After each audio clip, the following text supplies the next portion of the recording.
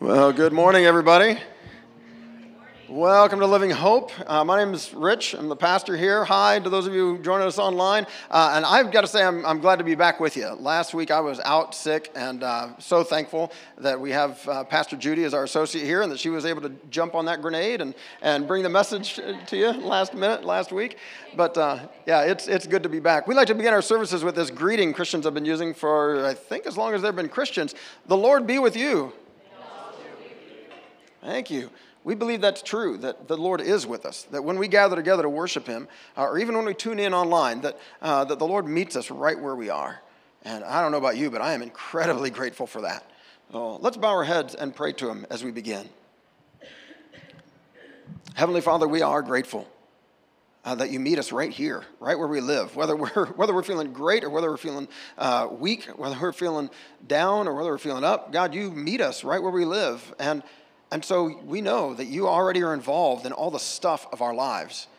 So everything that we carry with us into this time of worship, the anxieties that we have, the hurts that we're feeling, the grief that we bear, the confusion, the frustration, all the stuff, God, that we bring with us, the joys too, and the gratitude. God, all that we bring with us into this time, you're already aware of it.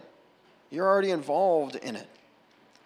So we're grateful that you give us this chance to be aware of your involvement, to be aware of your presence in our lives, to be reminded through song and scripture and prayer, and to be reminded by the sacrament of Holy Communion that you are close to us, that you are with us. Thank you, God. Help us to be aware of your presence today. Help us to be open to hearing from you and to being honest with you and with each other and with ourselves. Please, God, we need your help. We pray this in Jesus' name. Amen. Well, if you're able, interested, let's stand and let's sing as we begin. Good morning. I'm glad you could join us this morning.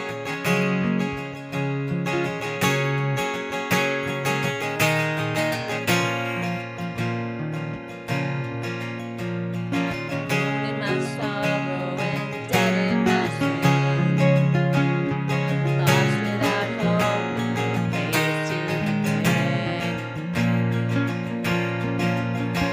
Your love made a way to rivers to come.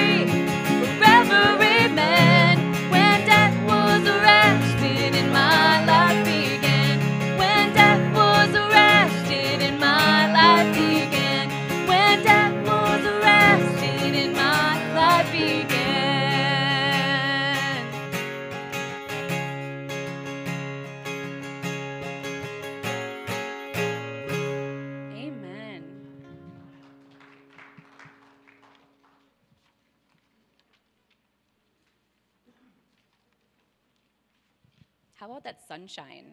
I feel like dumb for being so receptive to just having the sunlight out. I don't know about you guys, but it's like a game changer.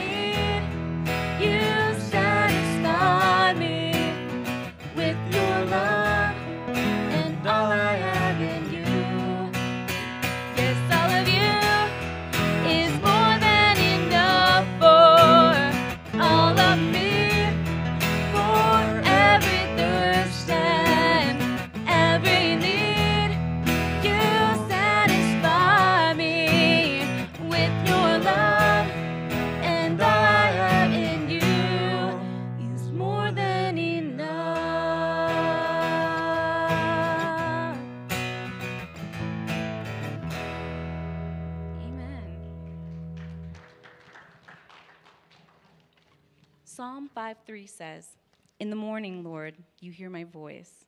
In the morning I lay my request before you and wait expectant."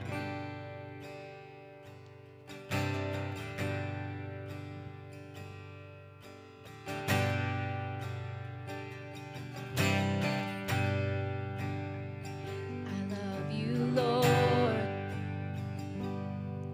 Oh, your mercy never fails me. And all my days I've been held in your hands. From the moment that I wake up until I lay my head down, oh, I will sing of the goodness of God. One more time. I love you, Lord. Oh, your mercy and all my days I've been held in your hands. From the moment that I wake up until I lay my head down, oh, I will sing of the goodness of God. 'Cause all my life you have been faithful. Yes, all my life you have been so, so good. With every breath that I am able, oh, I will sing of the goodness of God. I love your voice. You have led me through the fire in darkest nights. You are close like no other. I've known you as a father. I've known you as a friend.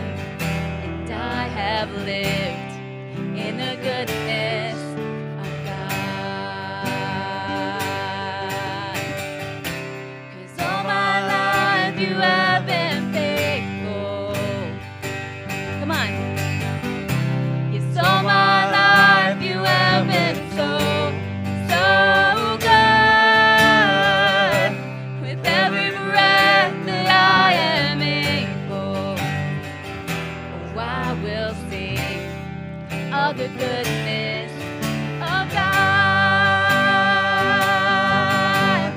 'Cause your goodness is running after, it's running after me.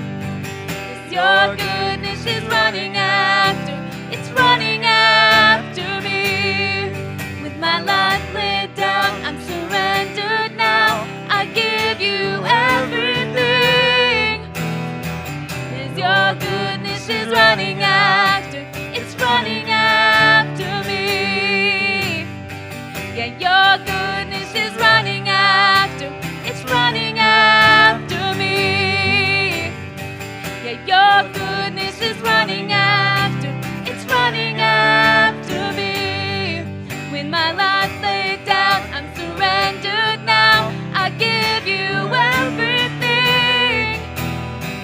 'Cause your goodness is running after, it's running after me. 'Cause all my life you have been faithful. 'Cause all my life you have been so, so good.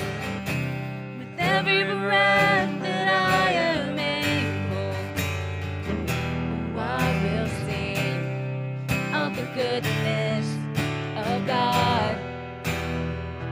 Oh, I will sing of the goodness of God. Amen. Amen. Man, thank you for that song this morning. I invite you to pray with me, would you?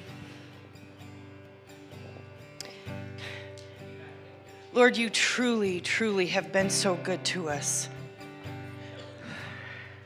Lord, when I stop and think of where I could be without you, where I would be if it were not for you, Lord, I'm overwhelmed by your goodness. Lord, you didn't wait for me to come to you, because that probably never would have happened. Lord, you were coming after me. You were coming after each of us throughout our entire lives. From the moment we drew our first breath, Lord, you started pursuing us with your love and your grace and your mercy, your compassion. Lord, I'm so thankful for that today. Without you, Lord, we'd just be lost. There would be no us gathered here this morning. There would be no family here to love each other, support each other, to be there, Lord. You truly have been so, so good. We can never thank you enough for that, Lord. And Lord, always need to be mindful. Help us, Lord, to be mindful of the fact that you are truly a good God, regardless of what's going on, regardless of what we're facing, Lord, because some of us, honestly, are looking at a future that doesn't look like we wanted it to. It doesn't look like we planned it. Yet, Lord, we know that we can trust you to be there with us. We know that we can trust you to take us through whatever it is we face. And that, Lord, even if we don't see that good in this life, that there is a hope and a future for the next. What a thing to hang on to, Lord. What a hope that we have. We are so very thankful. We're thankful, Lord, that we have Pastor Rich back with us this morning, that you have healed and restored his body so he can be here with us. And I ask a special blessing on him this morning as he brings your word to us. We're very thankful, Lord. Be with us in this service. Thank you, Lord, for inviting us into your presence. For each person that's here, each person that is joining us online or right now or joining us later, Lord, I know that you have drawn us in by your presence and by your love, and so we thank you, Father. We give you all the praise and all the glory because you truly are a good God. And we pray these things in your precious and holy name. Amen, amen, amen. And now, the peace of the Lord be with you. Thank you. Take a few moments, if you will, pass the peace amongst yourselves.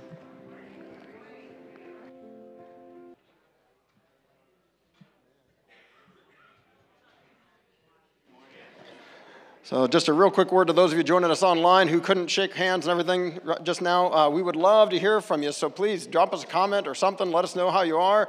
Let us know you're with us. Or if you want, you can go to livinghope.info/connect. You can share with us if there's something private you want to say, some way that we can pray for you or thank God with you or something like that. Or if you just have questions like, hey, what is this place and what are they doing and all of that, ask away. We would love to answer your questions. And same thing goes for all of you in the room. You can go online too and do that, or in the back, there are some little green cards. You can just jot your note or your question or how we can pray for you on that and drop it in. There's a little box there you can drop it in. And if you're giving today, you can drop that in there as well. Or you can give online. There's a QR code there. There's a link on the screen. However you want to do that, that's great. Thank you to all of you who give faithfully to make sure that we can continue to do the work that we do here in our community and around the world, including this overnight warming center that is getting close to wrapping up. We committed to doing that for the months of January and February this year. Last year we extended it into March a bit, but this year it looks like we're going to be ending it right. February 29th will be our last night here in the morning of March 1st. And so please be praying for all of our neighbors who have been staying here. We have averages out to about a dozen people a night.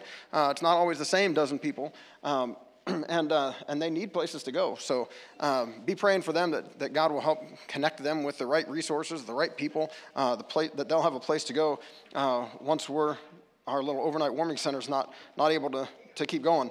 And be praying too for the new shelter that's getting built here in town. Mitch, what do we call that thing? Is it Daybreak? Is that what it's called? Daybreak. Okay. So Mitch Peters, if you have questions about that, Mitch Peters over there sitting in the corner by himself this morning, but he's the guy with answers. So Respite House is helping to build a new shelter that is supposed to take the place of the rotating men's shelter that rotates through churches that we've participated in for years as well. It's going to give them one place to actually live during that time that they're in that situation.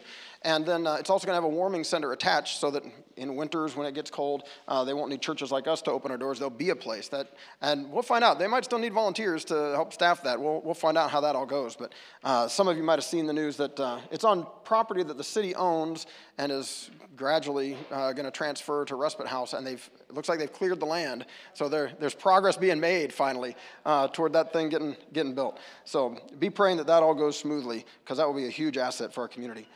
Next Sunday, there's two different things going on that you've got on the back of if you've got one of these little bulletin handout things that's on the back of there, or it's on the screen. Games and Giving Back's happening next Sunday afternoon, starting at 1 o'clock. There's going to be games. There's going to be different rooms set up for littler kids and older kids and for adults. It's just a whole bunch of different, just fun games, board games, that kind of thing. And the idea is just to get together, have a fun time. I think there's going to be some food for sale if you want to buy that. There's going to be other opportunities to give, and all of it's going to support Unity Cafe, which happens here on Friday nights from 4 to 8 p.m.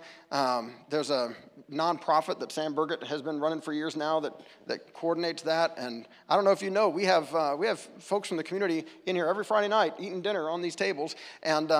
And we have lots of different churches that help provide those meals. So I get to see on Facebook all the time, like, oh, thanks to this church, thanks to that church. And there's pictures of them standing in our kitchen as they provided meals for the community. And you have provided the space. So thank you for doing that. And if you'd like to help support that work, you can come next Sunday afternoon. And it's a suggested donation of $5 a person. And there's also going to be, I think, like a book exchange and all kinds of fun stuff. So if you go to the link that's there, or if you go to our church website and down at the bottom somewhere, there's a link about games and giving back, or it'll cycle through on the top. Anyway, there's lots of different ways you can find out. It takes you to a Facebook thing. It's got lots more information if you have questions about that. And then also next Sunday in between the services, so right after this 9 o'clock service or right before the 10:30 service, we have our annual meeting. It's an all-church meeting that everyone's invited to. It's just a little update on where are we as a church, how are we doing financially, what's coming up this year, that kind of a thing. And it's a chance for those who have committed to membership here to elect to their church board for the coming year and that sort of thing. So if you'd like to be a part of that, then, I mean, you're here at 9 o'clock. You can just stick around. So next Sunday, just like, don't leave right away, and you can be a part of that. So the folks at 10:30 have to remember, and they have to show up early. There's one other thing that's not on the back of your bulletin that I need to train like 3 or 4 of you in how to do all the audio-visual stuff.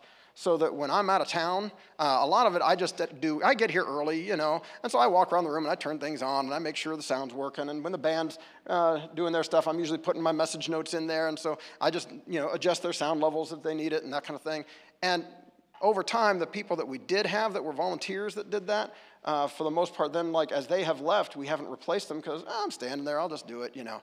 That doesn't work very well, because then if I'm sick or I'm out of town or something like that, we need to have like a handful of folks who know how that stuff works. So if you would like to help with that, jot me a note, send me a text, write it on one of those cards or something saying, hey, teach me how to do that stuff. And some Sunday or some other time, we'll get the half dozen of us together and just spend an hour saying, hey guys, here's how this soundboard works. Here's how you make sure the musicians can hear what they need to. And here's how the video works so that we can be online and people can watch us when they're out of town or when they're homesick, like I was last week, or that kind of thing. So if that interests you in some way, I'm guessing there's a handful of you who are like, yeah, sure, I could do that.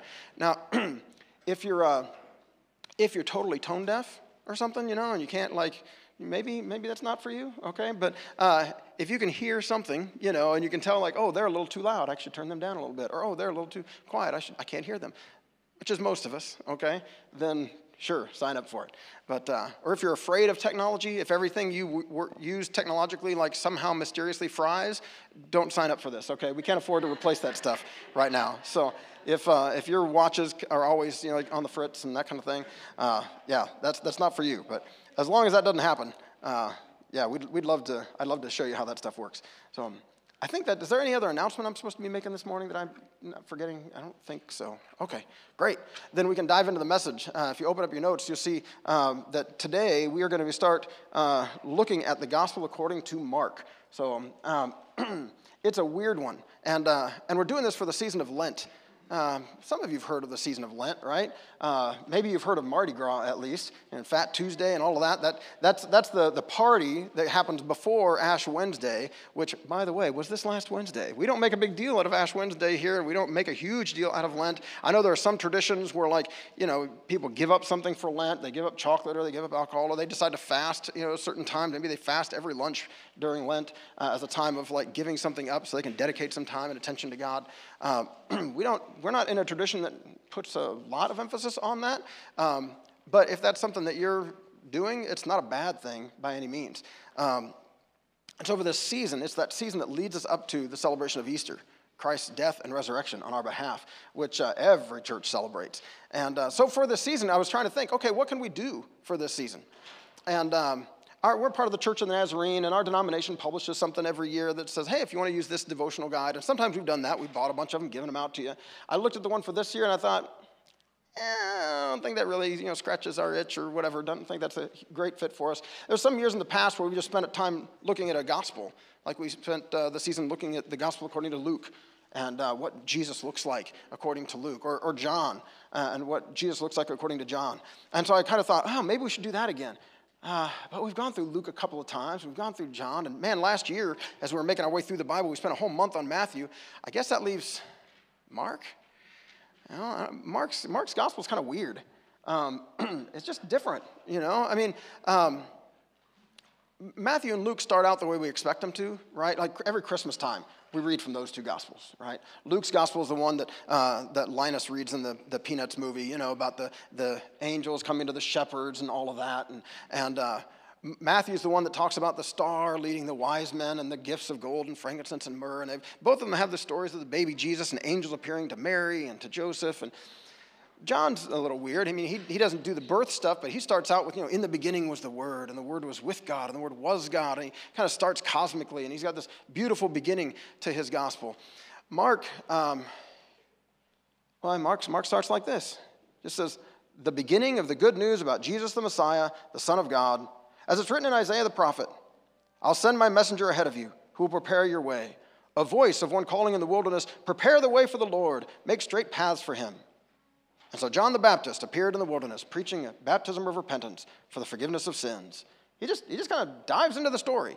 He doesn't give you any prologue. He gives like one sentence saying, the beginning of the good news about Jesus, the Messiah, the Son of God. And then just dives right in to grown-up John the Baptist, grown-up Jesus, you know. Just kind of skips the whole, you know, him being born in a manger and all that good stuff. Just jumps right into the action. And in fact, Mark's gospel often has been described as kind of an action-type story. He just has Jesus like running from one thing to the next thing to the next thing, and without a whole lot of commentary in between. To get back, where did we say? The whole Judean countryside, all the people of Jerusalem went out to him, to John the Baptist. Confessing their sins, they were baptized by him in the Jordan River. John wore clothing made of camel's hair with a leather belt around his waist, and he ate locusts and wild honey. In other words, he was weird. And this was his message. After me comes the one more powerful than I, the straps of whose sandals I am not worthy to stoop down and untie. I baptize you with water, but he will baptize you with the Holy Spirit. He takes kind of this prophet role. And Mark, along with all the other Gospels, they all start with the story of John the Baptist. Once they get through the birth stuff or the cosmic stuff or whatever, they all center in on John the Baptist preparing the way for Jesus. And he quotes Isaiah. He quotes Malachi a little bit, but mostly Isaiah. And so I want us to look at Isaiah chapter 40, what he's quoting there, to see kind of like what is this whole idea about preparing the way for the Lord, and what's that mean? So here's the prophet Isaiah, generations earlier, speaking to the people of Israel during a time of great distress, during a time when their enemies had defeated them, during a time when they're wondering, do we have a future as a people? Isaiah comes and says, comfort my people, says your God. Speak tenderly to Jerusalem and proclaim to her that her hard service has been completed, that her sin has been paid for, that she has received from the Lord's hand double for all her sins. In other words, you've been punished. All right? Punishment time is done. A voice of one calling, in the wilderness, prepare the way for the Lord. Make straight in the desert a highway for our God.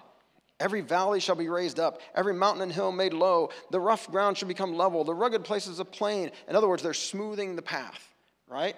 It's not, they're filling the potholes, right? They're making sure that God, as he approaches, is going to have a smooth entrance back to his people, into Jerusalem. They're making straight in the desert a highway for our God, saying God is returning to his people. So let's get the place ready. And it says, and the glory of the Lord will be revealed, and all people will see it together, for the mouth of the Lord has spoken. A few verses later, he says, you who bring good news to Zion, go up on a high mountain. You who bring good news to Jerusalem, lift up your voice with a shout. Lift it up. Do not be afraid. Say to the towns of Judah, here is your God. This is the passage that Mark points to as John the Baptist, as he talks about what John the Baptist is doing. He's preparing the way for the Lord. He's preparing the way for God, the God of Israel, to finally come back to his people, show up and make things right. And who shows up? It says at that time Jesus came from Nazareth in Galilee and was baptized by John in the Jordan. Just as Jesus was coming up out of the water, he saw heaven being torn open and the Spirit descending on him like a dove, and a voice came from heaven, you are my Son, whom I love. With you I am well pleased. The prophecy of Isaiah And seeing John the Baptist as this one who's preparing the way for the Lord sets us up to expect God to show up. And God does show up in Jesus, in the flesh, the Son of God, God in a body. He shows up, and we have in his baptism this moment where the voice from heaven, the voice of God says, yes, you are my Son, whom I love. I'm well pleased with you. At once it says, the Spirit sent him out into the wilderness, and he was in the wilderness 40 days being tempted by Satan. He was with the wild animals, and angels attended him.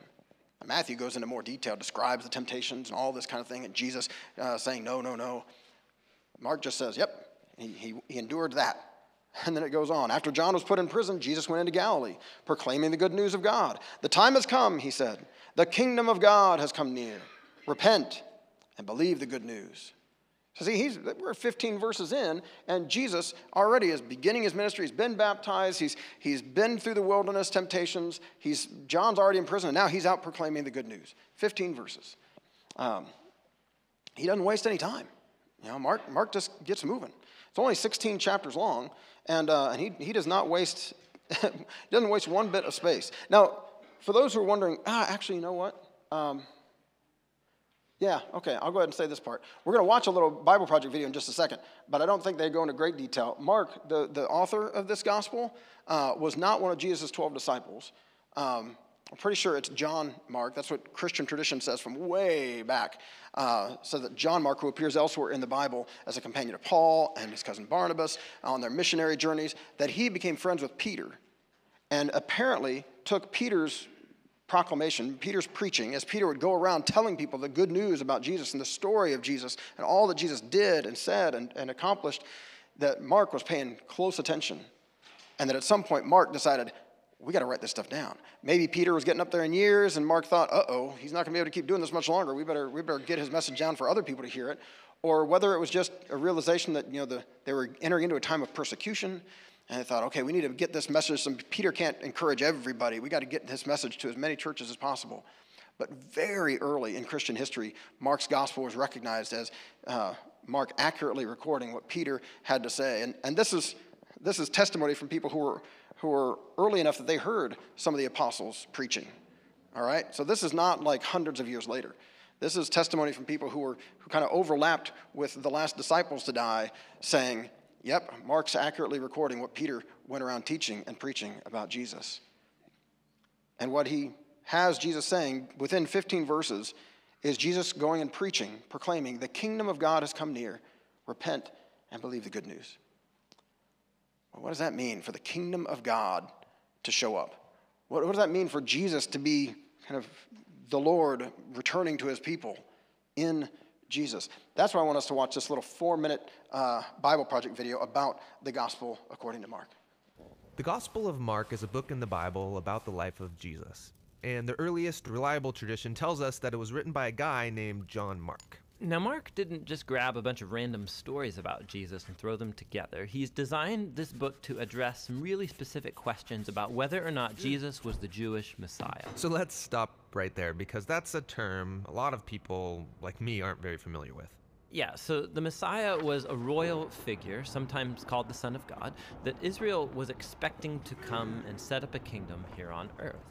And around the time of Jesus, Israel was occupied by Rome, and so many Jews were hoping that the Messiah would come and overthrow the Romans and rule as king. But Jesus didn't overthrow the Romans. In fact, he was killed by them.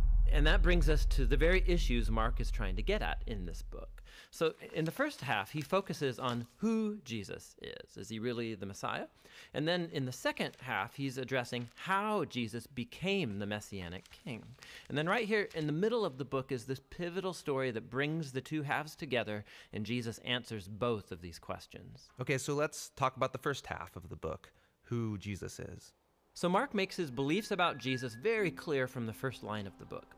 The beginning of the good news about Jesus, the Messiah, the Son of God. One of the next stories is Jesus getting baptized, and God's voice announces from heaven, "This is my son." So it couldn't be more clear. It's presenting Jesus as the Messiah. Yes, but as you're reading through this first half of Mark, you'll notice something really interesting start to happen. Jesus is going about healing all these different people, and he's constantly telling them to keep quiet about who he is. This happens so many times in Mark's account. It's very strange. Yeah, why keep it a secret? So remember, lots of Jews had lots of different expectations about what the Messiah would be and do. And so Jesus doesn't want people to misunderstand what it means for him to be Israel's Messiah. And so with all that in mind, we come now to the pivotal story at the center of the book, where Jesus takes his disciples away and he asks them, "Who do you all say that I am?" And Peter says what everyone's been saying: you're the Messiah, the Son of God. But then something new happens, because Jesus starts explaining to them how he's going to become the Messianic king, and it is not what they expected. He says he's going to suffer and die and rule by becoming a servant, or in his words, the Son of Man did not come to be served, but to become a servant and to give his life as a ransom for many. Peter is startled by this and he rebukes Jesus because there's no way he's going to let Jesus die. And Jesus responds, "Get behind me, Satan," which is really intense. It really is. But it highlights how important it is for Jesus that his disciples come to understand who he really is. And so here, now in this pivotal section, Jesus tries 3 different times to have this conversation with them, and every time they respond in confusion and even fear. Okay, so this launches us into the second half of the book, where Mark addresses the question of how Jesus becomes the Messianic king. It's the last week of Jesus' life. He goes to Jerusalem, gets in conflict with the religious leaders, and gets arrested. And he's put on trial as someone who's claiming to be the king of the Jews.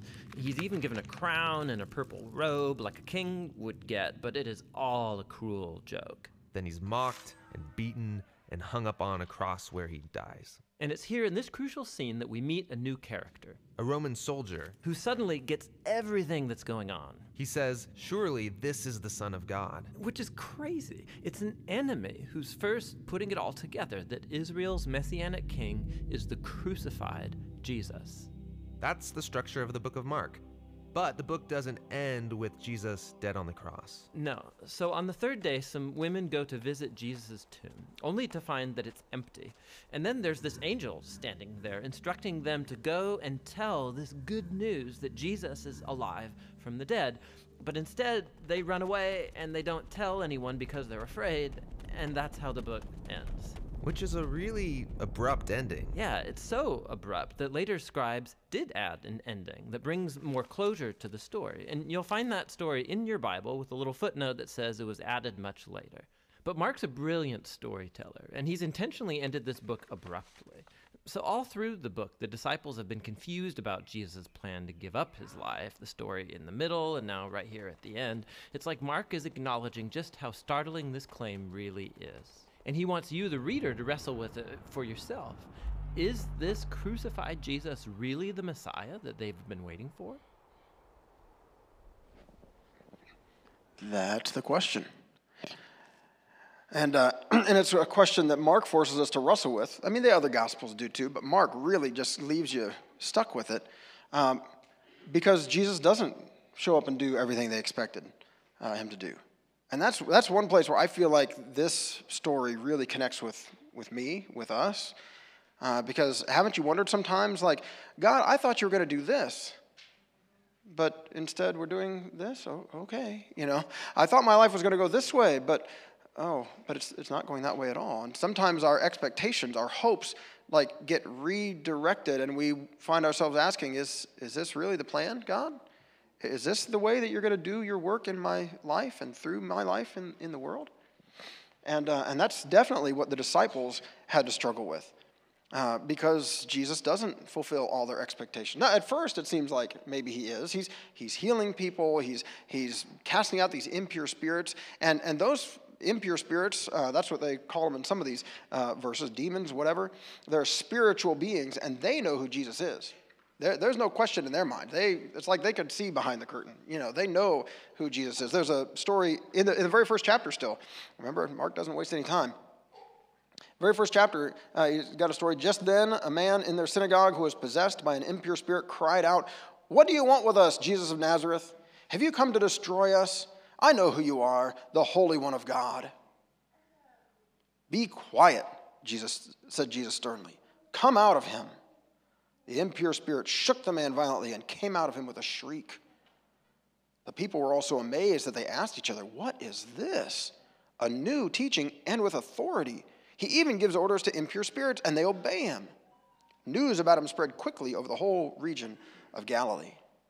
Just a couple verses later, that evening after sunset, the people brought to Jesus all the sick and demon-possessed. The whole town gathered at the door, and Jesus healed many who had various diseases. He also drove out many demons, but he would not let the demons speak because they knew who he was. The people around him might have been confused and asking, "Who is this?" But the demons, they knew. They knew exactly who Jesus was, the Holy One of God, the Son of God, that he was God present in their midst with the power of God, changing things in ways that they didn't like. But Jesus, as mentioned in the video and as mentioned here, keeps like putting the hush on that news, which again is a little strange. How many of you have seen the TV show The Chosen? Just a quick show of hands. How many of you have watched that? If you haven't, I encourage you to. It is free. You can watch it on their website or on an app or whatever. I finally caught up with all of season 3 because season 4 is about to come out. And I got to say, I resisted it at first because I'm kind of allergic to most Christian movies and TV shows.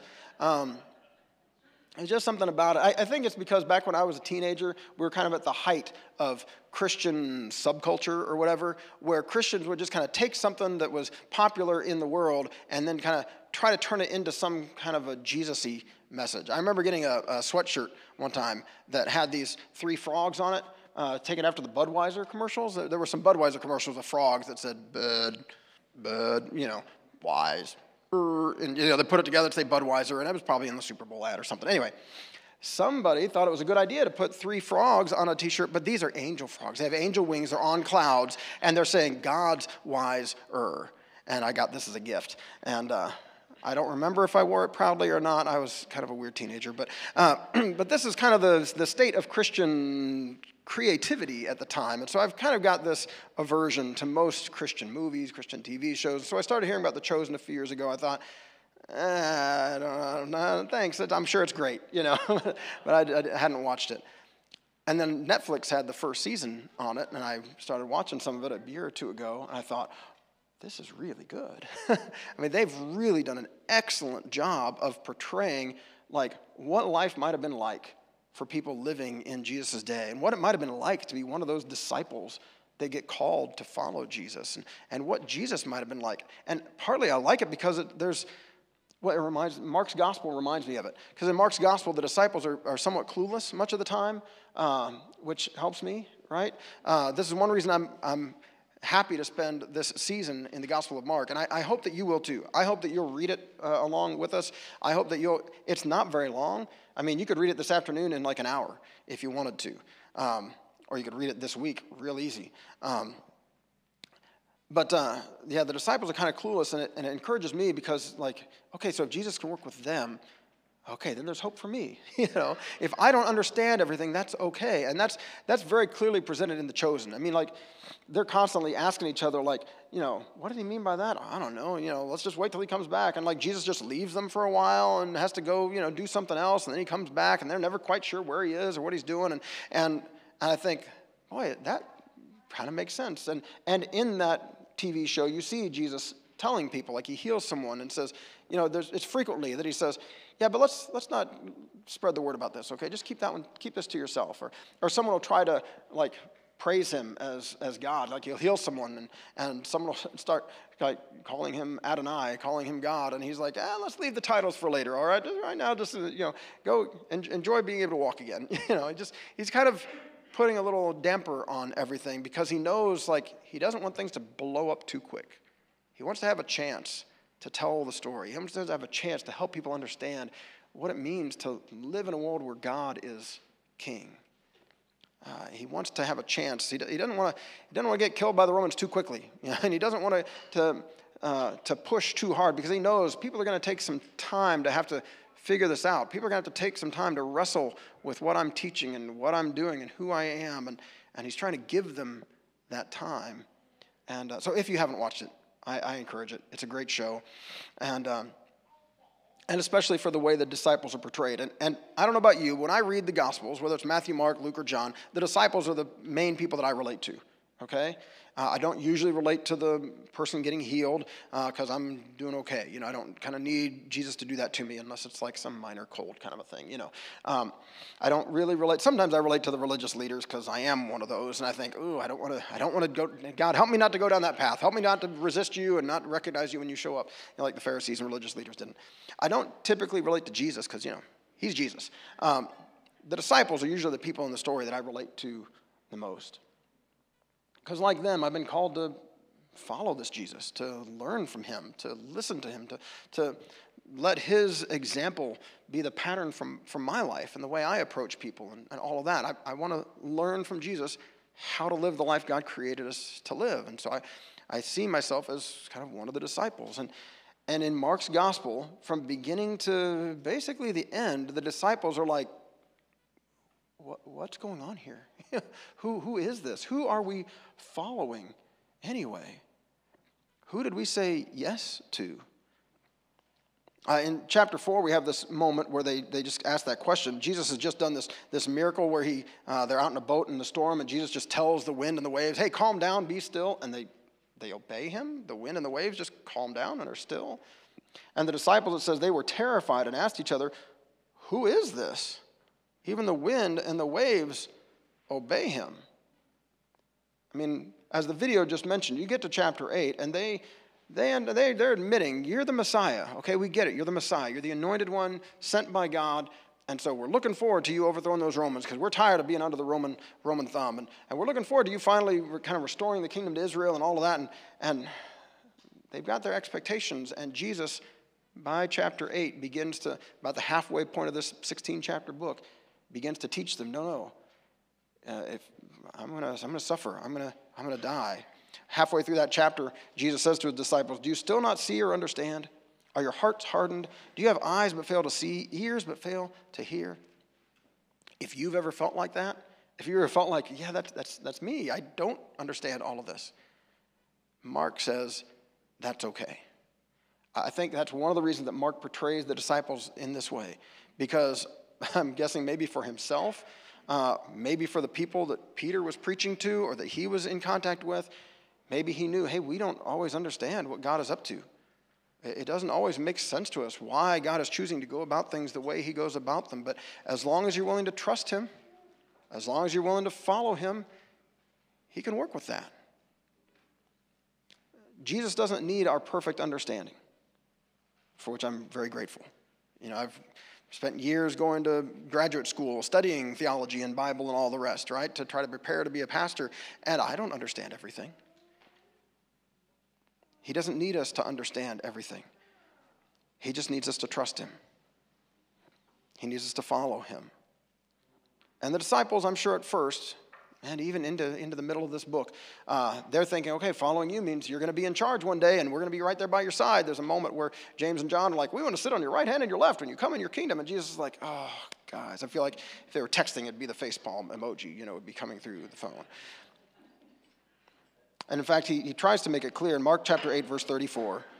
And this is kind of where I'm settling in or soaking in or something during this season leading us up to Easter. It says, then he called the crowd to him along with his disciples, and Jesus said, whoever wants to be my disciple must deny themselves and take up their cross and follow me.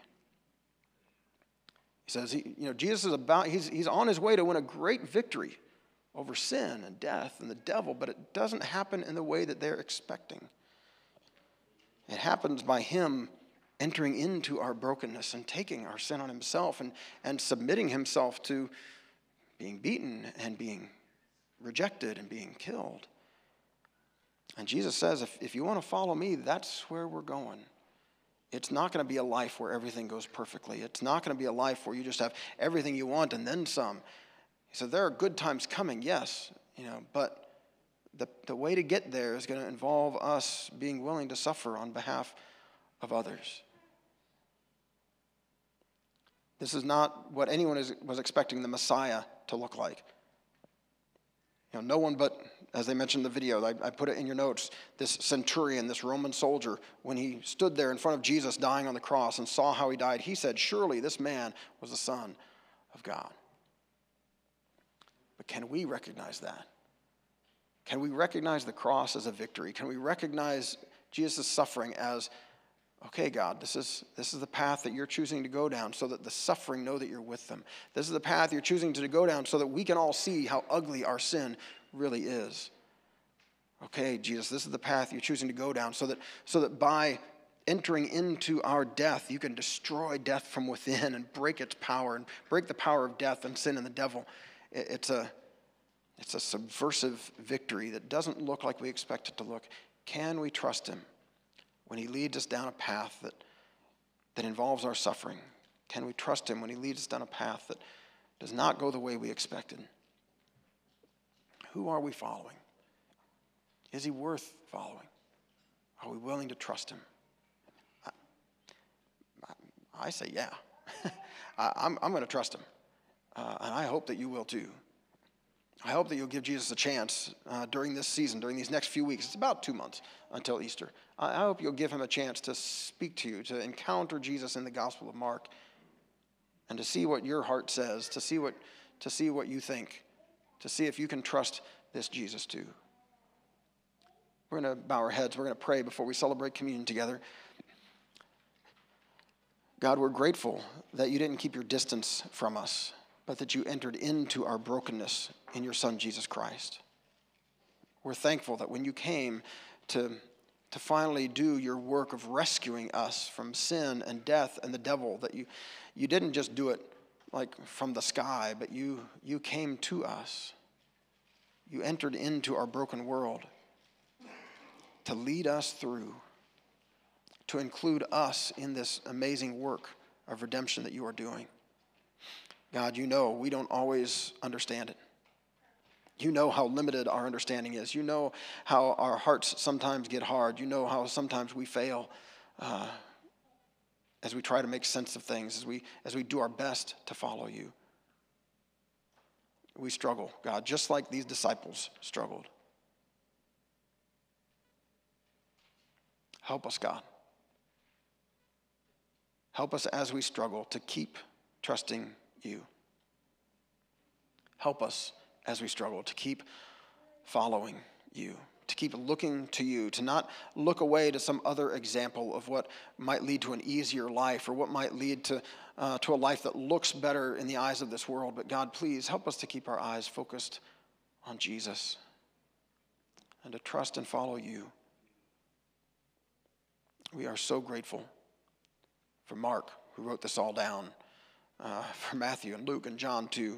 We're thankful for those who have done the hard work over the years of preserving it and translating it into a modern English that we can understand. And we're thankful for people who put it into videos and things like that we can grasp, and others who take scriptures and put it in song. And God, we are grateful for all of those who help us to encounter Jesus in the scriptures. Help us during this season to make time, to spend time with you, so that we can trust and follow you and not just a Jesus that we make up for ourselves. So we can encounter the very real Jesus who entered into our very real struggle and brings very real redemption, victory, life to the here and now. Thank you that we get this sacrament of Holy Communion, that we get to celebrate together, to see that you really do come close to us. You are right here, as close as bread, as close as juice. God, we offer to you these gifts of bread and juice, and we pray that by your Spirit's presence here, we might meet our risen Savior in his body and in his blood.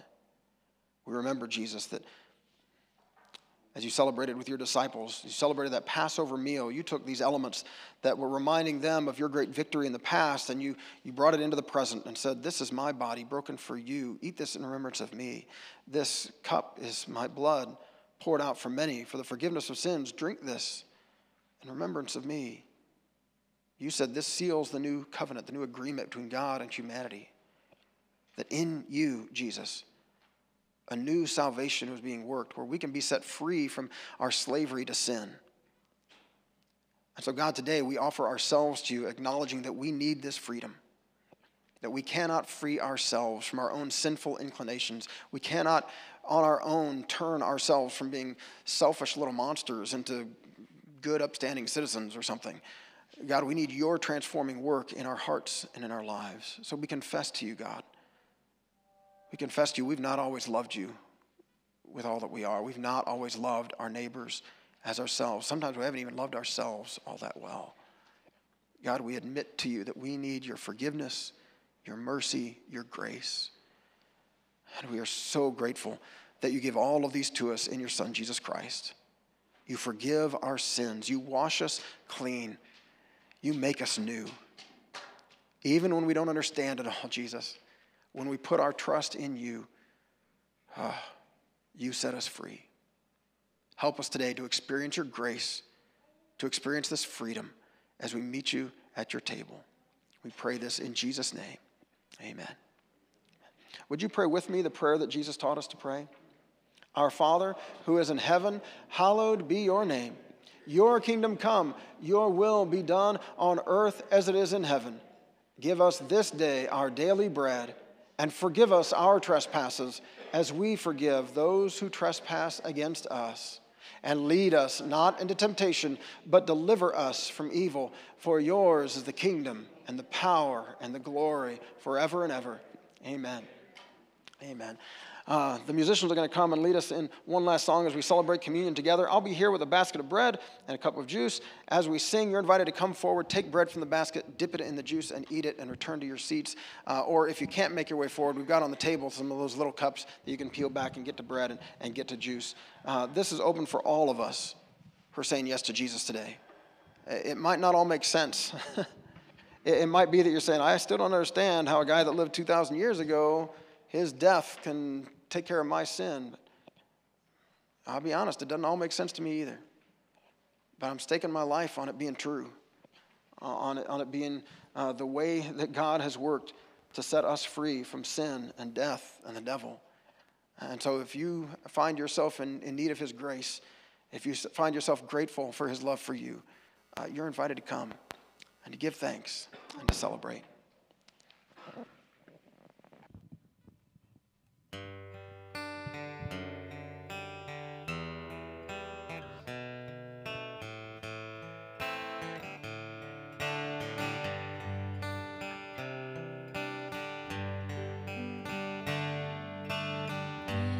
In my life, Lord, be glorified, be